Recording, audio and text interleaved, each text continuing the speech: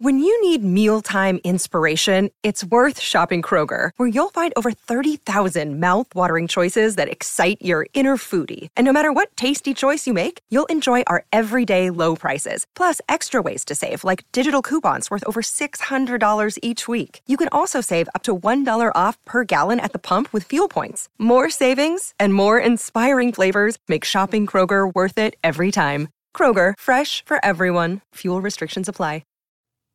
Chapter 13. Mr. Rochester, it seems, by the surgeon's orders, went to bed early that night, nor did he rise soon next morning. When he did come down, it was to attend to business. His agent and some of his tenants were arrived and waiting to speak with him. Adele and I now had to vacate the library. It would be in daily requisition as a reception room for callers. A fire was lit in an apartment upstairs, and there I carried our books and arranged it for the future schoolroom. I discerned in the course of the morning that Thornfield Hall was a changed place. No longer silent as a church, it echoed every hour or two to a knock at the door or a clang of the bell. Steps, too, often traversed the hall, and new voices spoke in different keys below. A rill from the outer world was flowing through it. It had a master. For my part, I liked it better. Adele was not easy to teach that day. She could not apply. She kept running to the door and looking over the banisters to see if she could get a glimpse of Mr. Rochester. Then she coined pretexts to go downstairs, in order, as I shrewdly suspected, to visit the library, where I knew she was not wanted. Then, when I got a little angry and made her sit still, she continued to talk incessantly of her ami, Monsieur Edouard Fairfax de Rochester, as she dubbed him. I had not before heard his pronomens, and to conjecture what presents he had brought her, for it appears he had intimated the night before that when his luggage came from Millcote, there would be found amongst it a little box in whose contents she had an interest. I and my pupil dined as usual in Mrs. Fairfax's parlor. The afternoon was wild and snowy, and we passed it in the schoolroom. At dark, I allowed Adele to put away books and work, and to run downstairs, for, from the comparative silence below, and from the cessation of appeals to the doorbell, I conjectured that Mr. Rochester was now at liberty. Left alone, I walked to the window, but nothing was to be seen thence. Twilight and snowflakes together thickened the air, and hid the very shrubs on the lawn. I let down the curtain, and went back to the fireside. In the clear embers I was tracing a view, not unlike a picture I remembered to have seen of the castle of Heidelberg on the Rhine, when Mrs. Fairfax came in, breaking up by her entrance the firing mosaic I had been piercing together, and scattering to some heavy unwelcome thoughts that were beginning to throng on my solitude. Mr. Rochester would be glad if you and your pupil would take tea with him in the drawing-room this evening, said she. He has been so much engaged all day that he could not ask to see you before. When is his tea time? I inquired. Oh, at 6 o'clock. He keeps early hours in the country. You had better change your frock now. I will go with you and fasten it. Here is a candle. It is necessary to change my frock? Yes, you had better. I always dress for the evening when Mr. Rochester is here. This additional ceremony seemed somewhat stately. However, I repaired to my room, and with Mrs. Fairfax's aid, replaced my black stuff dress by one of black silk, the best and the only additional one I had, except one of light gray, which in my Lowood notions of the toilette I thought too fine to be worn, except on first-rate occasions. You want a brooch, said Mrs. Fairfax. I had a single little pearl ornament, which Miss Temple gave me as a parting keepsake. I put it on, and then we went downstairs. Unused as I was to strangers, it was rather a trial to appear thus formally summoned in Mr. Rochester's presence. I let Mrs. Fairfax precede me into the dining-room, and kept in her shade as we crossed that apartment, and passing the arch whose curtain was now dropped, entered the elegant recess beyond. 2 wax candles stood lighted on the table, and 2 on the mantelpiece. Basking in the light and heat of a superb fire lay Pilot. Adele knelt near him. Half reclined on a couch appeared Mr. Rochester, his foot supported by the cushion. He was looking at Adele and the dog. The fire shone full on his face. I knew my traveler with his broad and jetty eyebrows, his square forehead made squarer by the horizontal sweep of his black hair. I recognized his decisive nose, more remarkable for character than beauty, his full nostrils, denoting, I thought, choler, his grim mouth, chin, and jaw, yes, all three were very grim and no mistake. His shape, now divested of cloak, I perceived harmonized in squareness with his physiognomy. I suppose it was a good figure, in the athletic sense of the term, broad-chested and thin-flanked, though neither tall nor graceful. Mr. Rochester must have been aware of the entrance of Mrs. Fairfax and myself, but it appeared he was not in the mood to notice us, for he never lifted his head as we approached. "Here is Miss Eyre, sir," said Mrs. Fairfax in her quiet way. He bowed, still not taking his eyes from the group of the dog and child. "Let Miss Eyre be seated," said he, and there was something in the forced, stiff bow, in the impatient yet formal tone, which seemed further to express, "What the deuce is it to me whether Miss Eyre be there or not? At this moment I am not disposed to accost her." I sat down, quite disembarrassed. A reception of finished politeness would probably have confused me. I could not have returned or repaid it by answering grace and elegance on my part. But harsh caprice laid me under no obligation. On the contrary, a decent quiescence, under the freak of manner, gave me the advantage. Besides, the eccentricity of the proceeding was piquant. I felt interested to see how he would go on. He went on as a statue would, that is, he neither spoke nor moved. Mrs. Fairfax seemed to think it necessary that someone should be amiable, and she began to talk. Kindly, as usual, and as usual rather trite, she condoled with him on the pressure of business he had had all day, on the annoyance it must have been to him with that painful sprain. Then she commended his patience and perseverance in going through with it. "Madam, I should like some tea," was the sole rejoinder she got. She hastened to ring the bell, and when the tray came, she proceeded to arrange the cups, spoons, etc., with assiduous celerity. I and Adele went to the table, but the master did not leave his couch. "Will you hand Mr. Rochester's cup?" said Mrs. Fairfax to me. "Adele might perhaps spill it." I did as requested. As he took the cup from my hand, Adele, thinking the moment propitious for making a request in my favor, cried out, "N'est-ce pas, monsieur, qu'il y a un cadeau pour Mademoiselle Eyre dans votre petit coffre?" "Who talks of cadeau?" said he gruffly. "Did you expect a present, Miss Eyre? Are you fond of presents?" And he searched my face with eyes that I saw were dark, irate, and piercing. "I hardly know, sir. I have little experience of them. They are generally thought pleasant things." "Generally thought? But what do you think?" "I should be obliged to take time, sir, before I could give you an answer worthy of your acceptance. A present has many faces to it, has it not? And one should consider all before pronouncing an opinion as to its nature." "Miss Eyre, you are not so unsophisticated as Adele. She demands a cadeau, clamorously, the moment she sees me. You beat about the bush." "Because I have less confidence in my deserts than Adele has. She can prefer the claim of old acquaintance, and the right, too, of custom, for she says you have always been in the habit of giving her playthings. But if I had to make out a case, I should be puzzled, since I am a stranger, and have done nothing to entitle me to an acknowledgment." "Oh, don't fall back on over-modesty. I have examined Adele, and find you have taken great pains with her. She is not bright, she has no talents, yet in a short time she has made much improvement." "Sir, you have now given me my cadeau. I am obliged to you. It is the meed teachers most covet, praise of their pupils' progress." Said Mr. Rochester, and he took his tea in silence. "Come to the fire," said the master, when the tray was taken away, and Mrs. Fairfax had settled into a corner with her knitting, while Adele was leading me by the hand round the room, showing me the beautiful books and ornaments on the consoles and chiffoniers. We obeyed, as in duty bound. Adele wanted to take a seat on my knee, but she was ordered to amuse herself with Pilot. "You have been resident in my house 3 months." "Yes, sir." "And you came from—" "From Lowood School."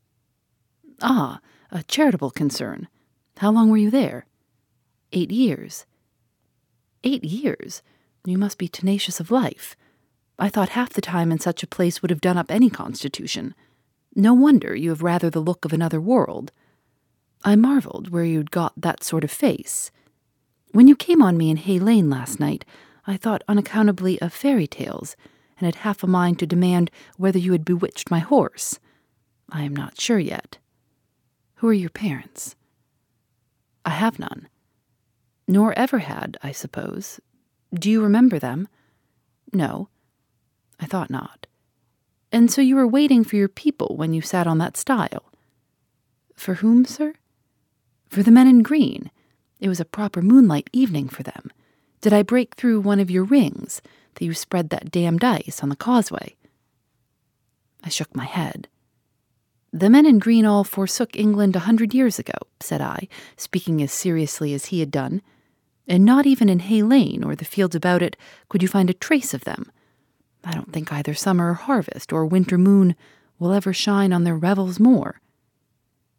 Mrs. Fairfax had dropped her knitting, and with raised eyebrows seemed wondering what sort of talk this was. "Well," resumed Mr. Rochester, "if you disown parents, you must have some sort of kinsfolk, uncles and aunts." "No, none that I ever saw." "And your home?" "I have none." "Where do your brothers and sisters live?" "I have no brothers or sisters." "Who recommended you to come here?" "I advertised, and Mrs. Fairfax answered my advertisement." "Yes," said the good lady, who now knew what ground we were upon, "and I am daily thankful for the choice Providence led me to make. Miss Eyre has been an invaluable companion to me, and a kind and careful teacher to Adele." "Don't trouble yourself to give her a character," returned Mr. Rochester. "Eulogiums will not bias me. I shall judge for myself. She began by felling my horse." "Sir," said Mrs. Fairfax, "I have her to thank for this sprain." The widow looked bewildered. "Miss Eyre, have you ever lived in a town?" "No, sir." "Have you seen much society?" "None but the pupils and teachers of Lowood, and now the inmates of Thornfield." "Have you read much?" "Only such books as came in my way, and they have not been numerous or very learned." "You have lived the life of a nun. No doubt you are well drilled in religious forms. Brocklehurst, who I understand directs Lowood, is a parson, is he not?" "Yes, sir." "And you girls probably worshipped him, as a convent full of religieuses would worship their director." "Oh, no." "You are very cool." "No. What? A novice not worship her priest? That sounds blasphemous." I disliked Mr. Brocklehurst, and I was not alone in the feeling. He is a harsh man, at once pompous and meddling. He cut off our hair, and for economy's sake bought us bad needles and thread, with which we could hardly sew. "That was very false economy," remarked Mrs. Fairfax, who now again caught the drift of the dialogue. "And was that the head and front of his offending?" demanded Mr. Rochester. "He starved us when he had the sole superintendence of the provision department, before the committee was appointed, and he bored us with long lectures once a week, and with evening readings from books of his own inditing, about sudden deaths and judgments, which made us afraid to go to bed." "What age were you when you went to Lowood?" "About 10. "And you stayed there 8 years. You are now, then, 18? I assented. "Arithmetic, you see, is useful. Without its aid, I should hardly have been able to guess your age. It is a point difficult to fix, where the features and countenance are so much at variance, as in your case. And now, what did you learn at Lowood? Can you play?" "A little." "Of course, that is the established answer. Go into the library, if you please. Excuse my tone of command. I am used to say, 'Do this,' and it is done. I cannot alter my customary habits for one new inmate. Go, then, into the library, take a candle with you. leave the door open, sit down to the piano, and play a tune.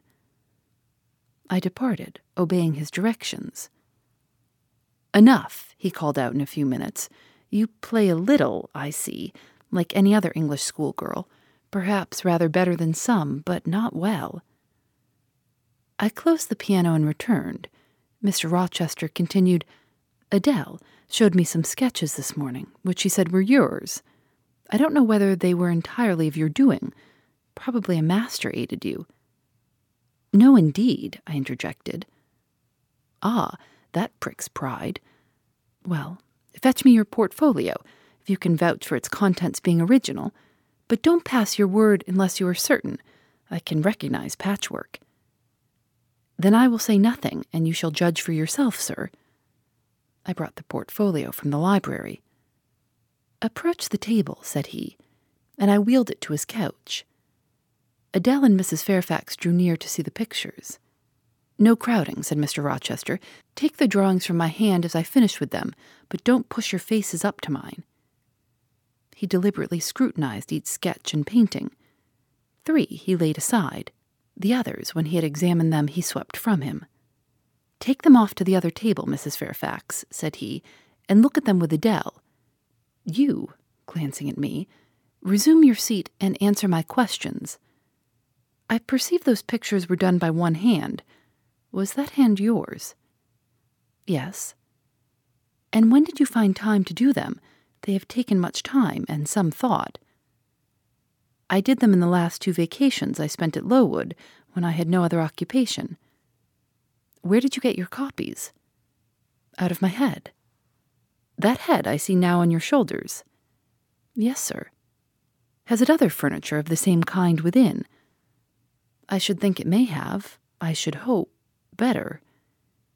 He spread the pictures before him, and again surveyed them alternately. "While he is so occupied, I will tell you, reader, what they are. And first, I must premise that they are nothing wonderful.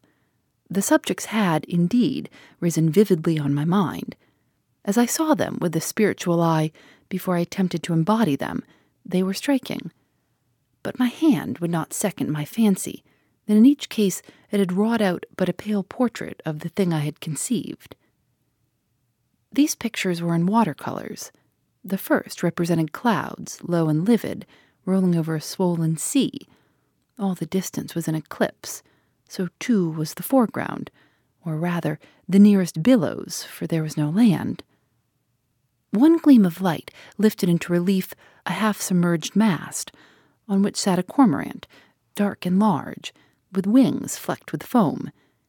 Its beak held a gold bracelet set with gems, that I had touched with as brilliant tints as my palette could yield, and as glittering distinctness as my pencil could impart. Sinking below the bird and mast, a drowned corpse glanced through the green water. A fair arm was the only limb clearly visible, whence the bracelet had been washed or torn. The second picture contained for foreground only the dim peak of a hill, with grass and some leaves slanting as if by a breeze. Beyond and above spread an expanse of sky, dark blue as at twilight. Rising into the sky was a woman's shape to the bust, portrayed in tints as dusk and soft as I could combine. The dim forehead was crowned with a star. The lineaments below were seen as through the suffusion of vapor. The eyes shone dark and wild. The hair streamed shadowy, like a beamless cloud torn by storm or by electric travail. On the neck lay a pale reflection like moonlight. The same faint luster touched the train of thin clouds, from which rose and bowed this vision of the evening star. The third showed the pinnacle of an iceberg piercing a polar winter sky. A muster of northern lights reared their dim lances, close serried along the horizon. Throwing these into distance rose in the foreground a head, a colossal head, inclined towards the iceberg and resting against it. 2 thin hands joined under the forehead, and supporting it, drew up before the lower features a sable veil, a brow quite bloodless, white as bone, and an eye hollow and fixed, blank of meaning, but for the glassiness of despair alone were visible. Above the temples, amidst wreathed turban folds of black drapery, vague in its character and consistency as cloud, gleamed a ring of white flame, gemmed with sparkles of a more lurid tinge. This pale crescent was the likeness of a kingly crown. What it diademed was the shape which shape had none. "Were you happy when you painted these pictures?" asked Mr. Rochester presently. "I was absorbed, sir. Yes, and I was happy. To paint them, in short, was to enjoy one of the keenest pleasures I have ever known." "That is not saying much. Your pleasures, by your own account, have been few. But I dare say you did exist in a kind of artist dreamland while you blent and arranged these strange tints. Did you sit at them long each day?" "I had nothing else to do, because it was the vacation, and I sat at them from morning till noon, and from noon till night. The length of the midsummer days favored my inclination to apply." "And you felt self-satisfied with the result of your ardent labors?" "Far from it. I was tormented by the contrast between my idea and my handiwork. In each case I had imagined something which I was quite powerless to realize." "Not quite. You have secured the shadow of your thought, but no more, probably. You had not enough of the artist's skill and science to give it full being. Yet the drawings are, for a schoolgirl, peculiar. As to the thoughts, they are elfish. These dreams in the evening star you must have seen in a dream. How could you make them look so clear and yet not at all brilliant? For the planet above quells their rays. And what meaning is that in their solemn depth? And who taught you to paint wind? There's a high gale in that sky, and on this hilltop. Where did you see Latmos? For that is Latmos. There, put the drawings away." I had scarce tied the strings of the portfolio when, looking at his watch, he said abruptly, "It is 9 o'clock. What are you about, Miss Eyre, to let Adele sit up so long? Take her to bed." Adele went to kiss him before quitting the room. He endured the caress, but scarcely seemed to relish it more than Pilate would have done, nor so much. "I wish you all good night now," said he, making a movement of the hand towards the door, in token that he was tired of our company and wished to dismiss us. Mrs. Fairfax folded up her knitting. I took my portfolio. We curtsied to him, received a frigid bow in return, and so withdrew. "You said Mr. Rochester was not strikingly peculiar, Mrs. Fairfax," I observed, when I rejoined her in her room after putting Adele to bed. "Well, is he?" "I think so. He is very changeful and abrupt." "True. No doubt he may appear so to a stranger, but I am so accustomed to his manner. I never think of it. And then, if he has peculiarities of temper, allowance should be made." "Why?" "Partly because it is his nature, and we can none of us help our nature, and partly because he has painful thoughts, no doubt, to harass him and make his spirits unequal." "What about?" "Family troubles, for one thing." "But he has no family." "Not now, but he has had, or at least relatives. He lost his elder brother a few years since." "His elder brother?" "Yes. The present Mr. Rochester has not been very long in possession of the property, only about 9 years." "9 years is a tolerable time. Was he so very fond of his brother as to be still inconsolable for his loss?" "Why, no, perhaps not. I believe there were some misunderstandings between them. Mr. Rowland Rochester was not quite just to Mr. Edward, and perhaps he prejudiced his father against him. The old gentleman was fond of money and anxious to keep the family estate together. He did not like to diminish the property by division, and yet he was anxious that Mr. Edward should have wealth too, to keep up the consequence of the name, and soon after he was of age some steps were taken that were not quite fair, and made a great deal of mischief. Old Mr. Rochester and Mr. Rowland combined to bring Mr. Edward into what he considered a painful position for the sake of making his fortune. What the precise nature of that position was I never clearly knew, but his spirit could not brook what he had to suffer in it. He is not very forgiving. He broke with his family, and now for many years he has led an unsettled kind of life.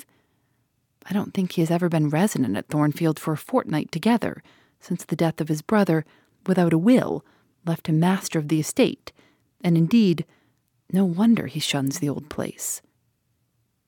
Why should he shun it? Perhaps he thinks it's gloomy. The answer was evasive.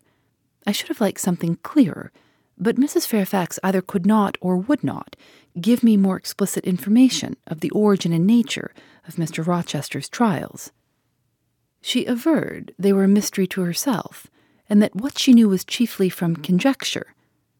It was evident, indeed, that she wished me to drop the subject, which I did accordingly. Phoebe Reads a Mystery is recorded in the studios of North Carolina Public Radio, WUNC.